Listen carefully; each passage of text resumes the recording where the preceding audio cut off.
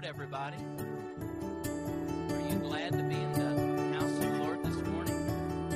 Why don't we stand together for just a moment? We're going to go to the Lord in prayer and ask God to bless our time in His Word this morning in our Sunday school class. Good to have our hyphen in here with us this morning as well, and some guests that are visiting. Good to have you. Let's pray together. Lord, we love you. And we thank you for this day, this beautiful day that you have made. We will rejoice and be glad in it.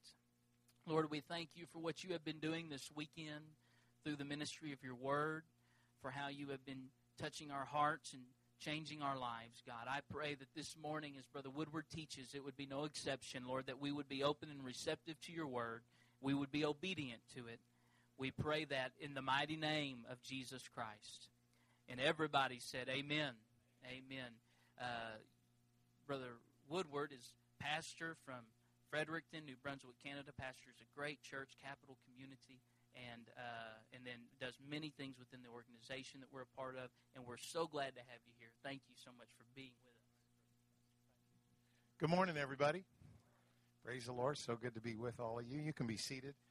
We're going to get right into the Word of the Lord for our time together this morning in Bible class. And I love Bible class. It's my favorite thing just about because I love looking at the Word of the Lord. The Bible has a whole lot of promises for those of us that love God, and in particular those of us that dig into His Word and study His Word and obey His Word and follow His Word. And so that's why I love Bible class. We're going to go to a scripture. I just finished at home not too long ago a series on the book of Romans. I didn't know if I was ever going to get out of Romans. It's so deep in there. But this is a scripture from Romans. It's one that you know. You've probably quoted it. You might have it on a plaque on your refrigerator or on your wall. Romans 8, verse 28. And we're going to read there, and then we're going to read a couple verses just immediately after that. And you know this one. And we know, somebody say we know, that all things work together for good to them that love God, to them who are the called according to His purpose. And then we get into this long theological thing. Paul's pretty brilliant. He says, for whom He did foreknow, He also did predestinate to be conformed to the image of His Son, that He might be the firstborn among many brethren. Moreover, whom He did predestinate, them He also called, and whom He called, them He also justified, and whom He justified, them He also glorified. What shall we then say to these things? If God be for us, who can be against us? Now there's some incredible theology in there, but let's just make it simple for understanding. Paul says God is so awesome that God knew you'd be here serving Him in His kingdom before you ever got here, and He prepared the way for you. And Paul uses a word that sometimes gets misconstrued and misinterpreted. It's the word predestinate. Because God does predestinate people. That means He looks at something and He knows what's going to happen because He's God. And He says, okay, I'm going to make all the arrangements for that before it ever happens because I'm God. He sees, it's like He stands at the end of eternity and looks backward. Now, I can't even figure out what's going to happen to me tomorrow for sure. But God looks in eternity in the future, and He looks back, and He sees our whole lives, and He can arrange everything. Now, here's what's important to know. This is about all you need to know about this big word that gets thrown around by the theologians and pastors and reverends called predestination. Here's about all you need to know, because there's a bunch of people that teach it wrong. They say that God has predestinated people. That means that He looks at pastor and says, he's a good guy. I want him in my kingdom, so he can't be lost. He's going to be saved no matter what he does. And then he looks at somebody like me and says, the Canadian, I don't like him. So he's going to be lost no matter what he does. I'm predestinating him to be lost. And there's a doctrine that floats around. It's called predestination, or it's called, sometimes you'll hear this, unconditional eternal security. That you are predestined. If you ever start serving God, you can't be lost. Well, that's not true, because the Bible tells us a whole lot of stuff about we need to keep our faith, we need to walk in our faith, we need to walk in the Spirit, we can leave the faith, we can be reprobate concerning the faith. There's a whole lot of bad stuff that can happen. So here's all you've got to know about this big word called predestination. Here it is. God does not predestinate individuals. He doesn't look at you and say, you're going to be saved and there's nothing you can do to be lost. And he doesn't look at somebody else and say, you're going to be lost no matter what you do. There's nothing you can do to be saved. God's not that unfair. So then what's Paul talking about if he says God predestinated us? Here's what he's talking about. While God doesn't predestinate individuals, he does predestinate groups. And so there's a group called sinners that are going to be lost forever. And if you're in that group, you're going to be lost. I hate to tell you that, but that's God's Bible truth. No matter how positive we try to spin it, God's truth is if you don't have a saving relationship with Jesus Christ, you're going to be forever lost. And people say, well, that's not fair that God would put people in hell. There has to be a hell, because if there's no place for God to punish sinfulness and wickedness and perversion, then God can't create a heaven for us. There has to be a place where wickedness is punished. Somebody gave this definition. They said, I'll tell you what hell is. Hell is how long and how much you would have to suffer to pay for your own sins. Because that's what you're doing when you choose not to serve God. You're saying, I'll look after my sins myself. And hell, think about that. It's how much unbelievable torment and how long eternity that you'd have to suffer to pay for your own sins. So aren't you glad that Jesus made a way that he could pay for our sins? That's incredible. And so Jesus doesn't pick people and say, well, you're going to be saved, you're going to be lost, there's nothing you can do about it. No, he says, you get in the right group. And he predestinates groups. There's a group called sinners that are going to be lost forever. I don't want to be in that group. But there's a group called the church that's going to be saved forever and forever. So here's your job as a person. Get yourself in the church. Get in your Bible and find out how it is. Not to join this local assembly, although this is a great one, but find out how to join the church, God's church. Get yourself in the church. Stay in the church. Don't ever leave the church. Serve God. And then that group, God has predestinated us for heaven. Here's what Paul said. The people he foreknew, he knew we'd be here before we ever got here. He predestinated us for one task throughout our lives. We've been talking about it the last couple of days here, that we are to be conformed to the image of his Son. God wants to make us like him. That's a lifelong job. Turn to your neighbor, whoever that is, beside you and back of you, in front of you, and say, you know what, God's got a big job on his hands with you. And that's absolutely true, by the way. Don't enjoy that too much if you're married to them, okay? And then Paul says, so who God predestinated, the people that he knew would be in his church, he called us. He knew we'd be here before we ever felt his call. And whom he called, them he justified. He made us just as if we'd never sinned. And whom he justified. This is so cool. God's already in heaven, and he's looking backwards. Whom he justified, them he also glorified. God already sees us going in the rapture to be with him forever in heaven. That's so cool. And so then Paul says, what do we say to that? If God is that much for us, then who in the world could ever be against us? But this whole little section of Scripture starts with a verse that most church people can quote and most church people don't believe. Here we go. Because you can quote it, but you probably don't believe it either. And we know, somebody say we know, that all things work together for good to them that love God, to them who are the called according to his purpose. And then he gets into all this other great stuff.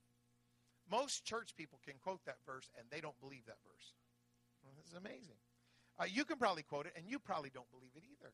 Here's how you know you don't believe it. When you get into difficulties in life, how much do you whine about it? If you whine a lot and you complain a lot and you think, oh, this is terrible, and you just get all depressed, then you don't believe that verse. Don't all look at me so religious and perfect. We know that all things, somebody say all things, work together for good. Now, the Bible never said all things that are going to happen to you are going to be good. Never said that. It said all things will work together for good. Now, here's the benefit of being a Christian. Unsaved people, sinner people, worldly people, they go through all the same junk that we do. They have bad bosses too. They have bad days too. They have flat tires and burned out appliances and all kinds of stuff too. They have all of that. But here's the advantage of being a Christian. God actually takes the bad stuff that happens to us, and because we're in the church and we're his people, he even takes the bad stuff that just happens in life. The Bible says the rain falls on the just and the unjust. So God takes the bad stuff and turns it for our good. The world doesn't have that. Bad stuff's just bad stuff to them. They don't get any credit. They don't get any extra points. They don't even get any real benefit from it. It's just bad. Sometimes you'll see a person that isn't serving God, and through sheer willpower and great internal fortitude and character, they'll take a bad situation and they'll do something good with it. But again, that's still all for nothing. But for us, because we're God's people, he takes everything bad that happens to us, plus everything good, and he uses all of it to form us into the image of his Son. It's amazing. So it's a lifelong project. Now, here's what I want to share with you this morning. I think this is cool. In fact, I shared this in Arkansas before, but not here. So I just want to share this with you today because I just think this is so cool. Because God develops his character in your life, what we call the fruit of the Spirit. When you got God's Spirit in you, it'll grow and it'll produce fruit. And here's the thing. Here's how it grows in you. This is kind of cool. That God will let you experience something that gives you a temptation to express an opposite quality. If God's wanting to grow love in you, which is part of the fruit of the Spirit, he'll let you be in a situation where you feel like hating someone and see how you do. And if you pass the test, it'll grow love in you. If God wants to grow joy in you, this is counterintuitive, but God will let you get in a situation where you experience great sorrow. And when you come through that terrible situation, because you trust in God and you pray to God and you give it to God, God will produce joy in you. And joy isn't happiness. Happiness is external. It depends on your circumstances. Joy is internal, and it only depends on God. And I know people that are laying in a hospital bed today, and they got the joy of the Lord. It's incredible. So that's why I don't encourage people to pray for patience, because if you pray for patience, God will let you be in traffic all the rest of your life. Every morning, every night, there won't be any traffic on the street until you pull out, and then all of a sudden, don't pray for patience. God will look after that himself. So God lets us develop the fruit of the Spirit by putting us in places and circumstances where we're tempted to exhibit the exact opposite characteristic. And so that's why God lets us walk through problems. In your life, as a Christian, you're going to experience 4 different kinds of problems. Here they are. The first kind of problem is trials. The Bible calls them trials. Trials are designed by God to draw us closer to him. Now, if you've served God any length of time, you already know this, because you go through a hard time, and at the end of that hard time, you think, man, I've never prayed more than I did through that hard time. I've never felt an awareness of God like I have through that hard time. And so you already know this, that trials are allowed by God. He doesn't cause evil in the world, but he can sure use all the bad things, and he can do something good. So trials are allowed by God. Everybody say trials come from God. Point right up at the ceiling. Would you do that? Trials come from where? They come from God. Now, he doesn't cause all the bad stuff, but he allows that. So trials come from God, and they pull us closer to God. Then there's another kind of problem that you will encounter as a Christian, and that's temptation. Everybody say temptation. Temptation comes from the, everybody point down. There's no basement here, right? We're not pointing at anybody. Okay, good. Everybody say temptation comes from the devil, and it's designed to pull us away from God. The devil wants to pull us all away from God. And then there's a third kind of trial or trouble or problem that we encounter in life. So first is trials. Everybody say trials. Help me out here. Come from God, okay? And if we go through them right, they pull us close to God. Temptation comes from the devil, and it pulls us away from God. So that's important to know. And then there's this one. This is probably harder than either of the other two. And you might not believe this until you go through it, and then you'll know it's harder. Because you expect some bad stuff to happen. You expect trials, and you even expect temptations. But here's what sometimes takes you off guard. Everybody say trespasses. Now, a trespass in the Bible, that's a Bible word. It's something that's done wrong. It's done against you. And a trespass in the Bible sort of means the same as trespass on a no trespassing sign. If I see a sign that says no trespassing, if I go over that line and I step into that area where it said no trespassing, what have I done? I have encroached on somebody else's property. I've encroached, I've trespassed where I don't belong. And that's what happens to us. Now, here's the thing that may catch you off guard in living for God. We don't expect this. Trespasses come from, guess where? They come from other people. Now, help me out here. Everybody say trespasses. Are you ready? Come from others. Just go like this. Please do not hesitate and point in any one particular direction at any one person, especially if you're married to them, okay? Trespasses come from others. Now, that's hard because when somebody trespasses against me, what it means is they have trampled on my rights. They've done something to me that hurt me. They've done something that was unfair or unjust. And that's difficult to handle in life. But the Bible promises us. In fact, Jesus said this when he was talking about the signs of his coming. He said, it is impossible, but that offenses would come. One of the signs of Jesus soon coming is that many people are going to be offended and leave God and leave truth and leave church. That's a sign of his coming. I don't want to be one of those people. But you will not live in life very long before somebody trespasses against you. So help me out again. Trials come from God, okay? Trespasses come from others. Threw you off, didn't I? Temptations come from the... Okay, and there's one more. This one is kind of funny. Everybody say troubles. So those are the four kinds of problems you're going to encounter in life. Trials come from, okay, and temptations come from the devil, and trespasses come from, and troubles come from me. This is kind of dumb. Because sometimes, now I don't know all of you very well, so I can just kind of work blind here. I don't have to worry. I'm not talking about any situation. Pastor hasn't given me a list of everybody that's causing him trouble or anything like that. So here's the deal. I'm working blind, okay? But here's the deal. Sometimes you do dumb things that impact your life. If you don't change the oil in your car for 5 years and it breaks down on the freeway, that is not the devil. The devil attacked my car. No, he didn't. What would he do with your car anyway? He didn't attack your car. You attacked your car. You were so dumb you didn't change the oil for 5 years. So that's not a temptation. That's not a trial even. It doesn't even qualify for a trial. Oh, it's such a trial. I'm going, no, you did it yourself. You big dummy.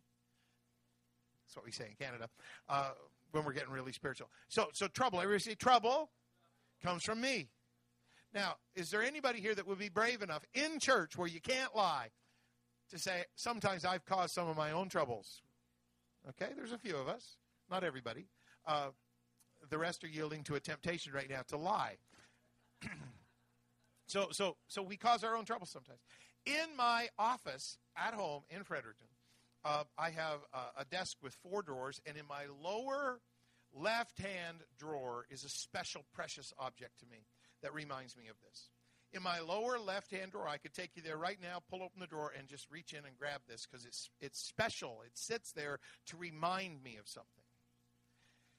Because, I think that if I could add just one verse to the Bible, I would do it. I would put it at the end so nobody would miss it. And I would just add one verse. It wouldn't change any doctrine or anything. It would just say something that somehow God missed when he wrote the Bible.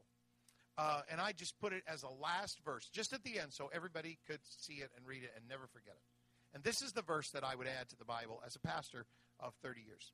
You can't fix stupid.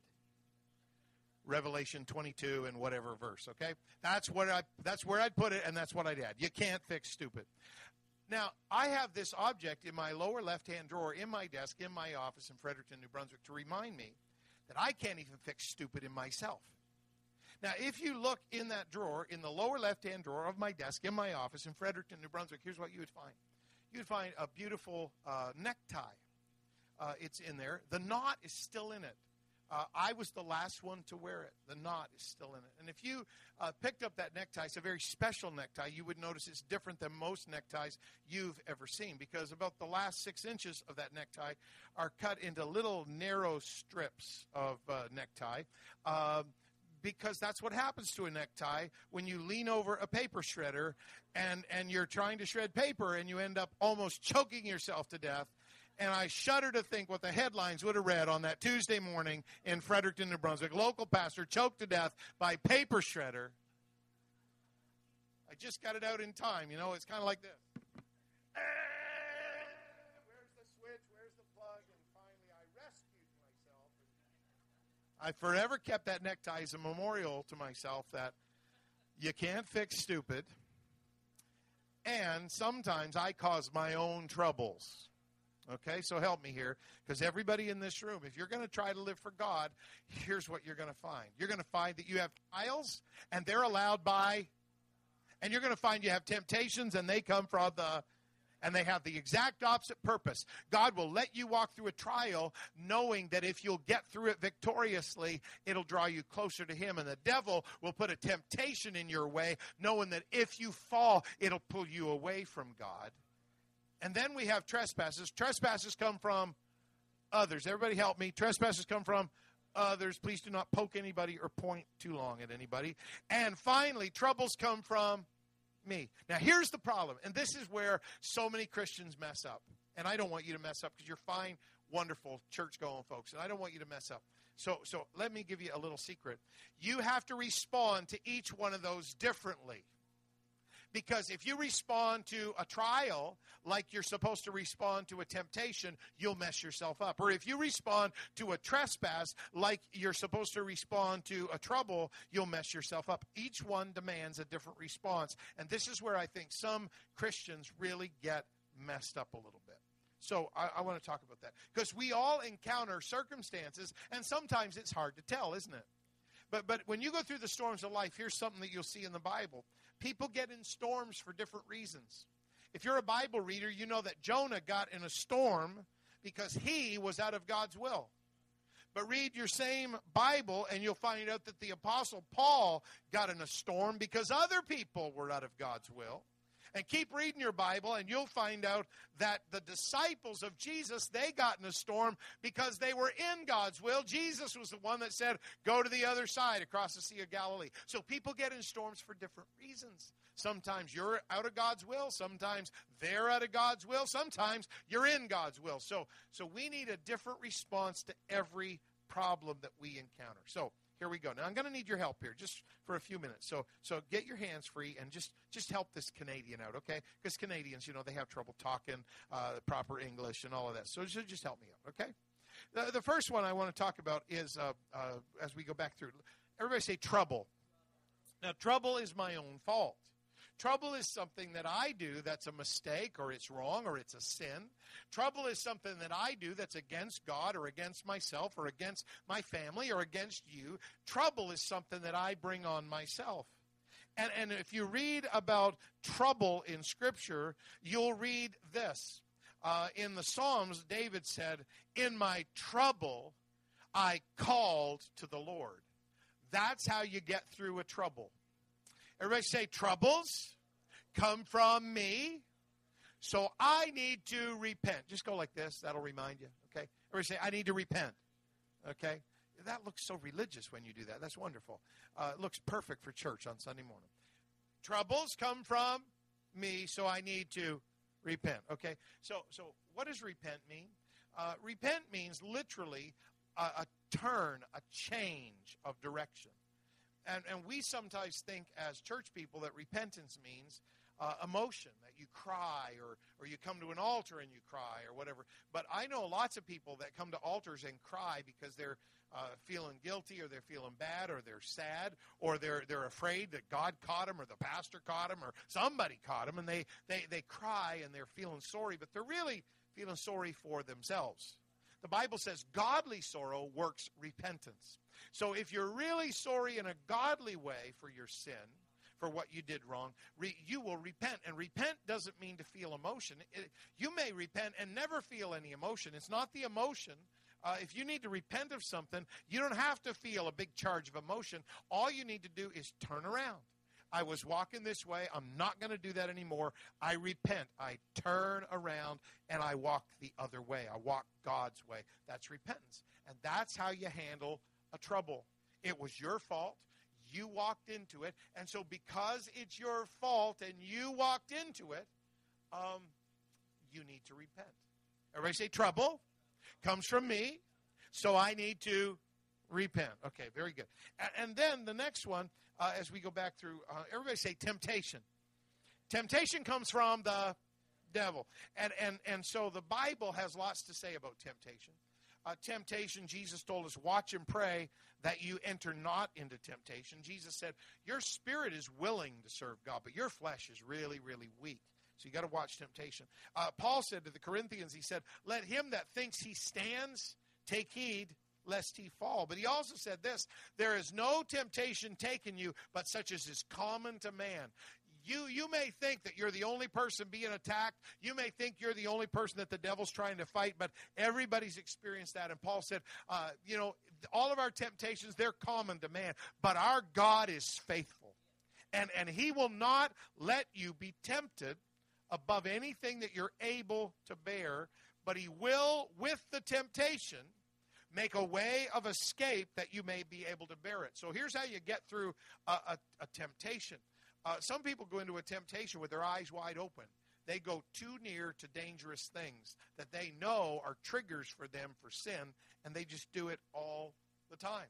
James said, we're tempted when we're drawn away of our own lust and we're enticed. So James gives us the secret of how to fight temptation. When I am in a trouble, it's my fault. It comes from me. So I need to repent.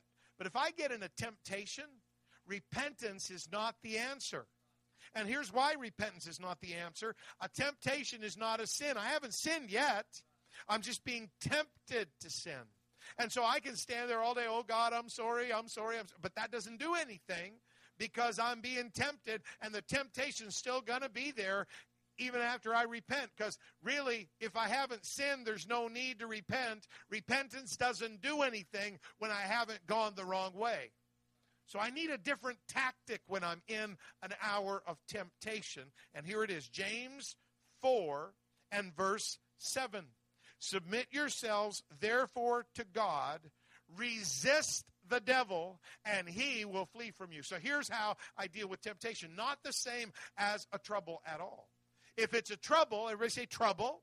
It comes from me, and so I need to repent. But if it's a temptation, it comes from the devil. So here's what I need to do. I need to resist. Everybody do this. I need to push him back. I need to fight him. I need to resist him. I don't need to just kind of walk into the same problem over and over and over again. Now here's the thing. When you are tempted, here's how you resist. You don't resist by having an arm wrestle with the devil, because you can't, because he's a spirit being, and you can't arm wrestle with him. You don't resist by punching him out, because he's a spirit being, and you can't. So you can't do it that way. You resist not by standing there and showing everybody how strong you are. No, sometimes you resist by getting out of there. The Bible has one word, by the way, for sexual temptation in particular. It says, flee, get out of there. And so that's how we resist. We resist the devil, and he'll flee from us. So that's temptation. Now, this one's difficult. Everybody say trespass. Trespass comes from others, and that's hard to deal with. The psalmist said at one point, he said, if it was somebody out there that had done this to me, I could have borne that. I was expecting grief and trouble and problems and opposition and sin from all those people. And you can almost hear the betrayal in his voice when he says, but it was you. We went to church together. We went to the house of God in company, and you were the one that did this to me. Do you realize that even in church sometimes somebody somewhere is going to do something that hurts you? They're going to trespass against you, and when they do, that's not something you caused. It didn't come from the devil. It came from them. And trespasses are hard to deal with. The Bible talks about Achan, who trespassed against the commandment of the Lord, and he hid things under his tent, and it messed up the whole camp of Israel. Matthew 6, verse 14 and 15, Jesus has just given the Lord's Prayer to the disciples. Here's how you need to pray. Here's how you should pray. And then he says, oh, guys, one P.S. on the end of the Lord's Prayer. Here it is, Matthew 6, 14, 15. If you forgive men their trespasses, your heavenly Father will also forgive you. But if you forgive not men their trespasses, neither will your Father forgive your trespasses. This is important, folks, because if you don't deal with trespasses right, it'll mess up your relationship with God. And so trespasses are when somebody does something against you. Everybody say, trespasses come from others. Now, there's only one way to deal with them. Jesus said you got to release it. Everybody say, release it. You got to let it go. That is about the hardest thing that Christian people ever have to do. I meet hundreds of Christians in the run of a year, every year, that are messed up because if somebody did something or said something about them, they can't let it go. And so because they won't release it, they're bound up and their relationship with God is crippled. Don't let that be you. Just let it go. You say, but it's not fair. No, it's not. It's not right. No, it's not. They were wrong. Yes, they were. But it's not helping you to hang on to it. And if you're going to grow in God, you got to learn sometimes that even though it's unfair and even though they were the wrong one, everybody say, release it. You just got to let it go. Now, here's the thing, and I'm coming to a close. Here's the deal. Paul said, all things, somebody say, all things work together for good for them that love God. And that's us. So here's the deal. That all things, even when the devil's tempting you, if you get through that right, if you resist it, it'll work for good to you.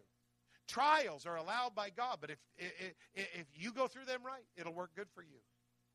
Trouble comes from you, your own stupid mistakes, but if you'll repent of it and put it in God's hands and walk away from your sin and your trouble and your mistake, God will use it. All things work together for good. Even trespasses that others do against you, if you'll release it and not let it bind you up and cripple your life, even things that people do against you, God can use it for good. That's the verse that everybody can quote that nobody really believes. You either believe it or you don't. I happen to believe that all things, even things that people do against me, even attacks the devil brings against me, even stupid stuff that I did for myself, if I'll put it under the blood, if I'll ask God for forgiveness, all of it can work together for good. There's nobody here that's made a mistake so bad that God can't turn it around and use it for your good long term. Nobody.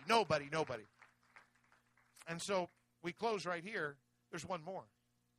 If you've looked around and to the best of your ability and your knowledge, and you're honest before God, and you say, God, you know what? I've been stupid before, but this time it's not a trouble that comes from me. If it was, I would do what? I would repent. And God, as far as I know, I'm not yielding to a temptation from the devil. If it was a temptation from the devil, God, I would resist. And as far as I know, God, it's not a trespass that somebody else did that I'm holding, because if somebody else had done a trespass against me, what would I do? I would release it. So brothers and sisters, ladies and gentlemen, if you look around and as honest as you can be before God, you really don't think you're facing a trouble from yourself or a temptation from the devil or a trespass from somebody else, then there's only one other option. You're in a trial, and trials are allowed by God. And you don't go through trials like you go through troubles. I repent. You can't repent of a trial. But here's what a lot of people try to do. They try to handle a trial like a temptation. I resist this trial. I resist it. But you're just frustrating yourself. That's not the right response for a trial. You can't go through a trial by releasing it because you didn't cause it and somebody else really didn't. It's just life. It's a trial. So there's only one response left for a trial. And Paul wrote that response to us from the middle of a jail cell in Rome when he wrote to the Philippians, one of the last church epistles he ever wrote. He said, when you're in the middle of a trial, he said, boy, am I in the middle of a trial. I'm locked up in jail. He said, rejoice in the Lord always. Everybody lift your hands like this. Rejoice. That's what you do in a trial. When you can't figure out where it came from or why it's there or why it's still there or how it... that's what you do. You just lift up your hands, and in the middle of a trial, you just rejoice in the Lord always. And again, I say rejoice. That's how you get through a trial. Because we know, folks, that all things work together for good, even the trials, to them that love God. Would you stand and let's give God a praise?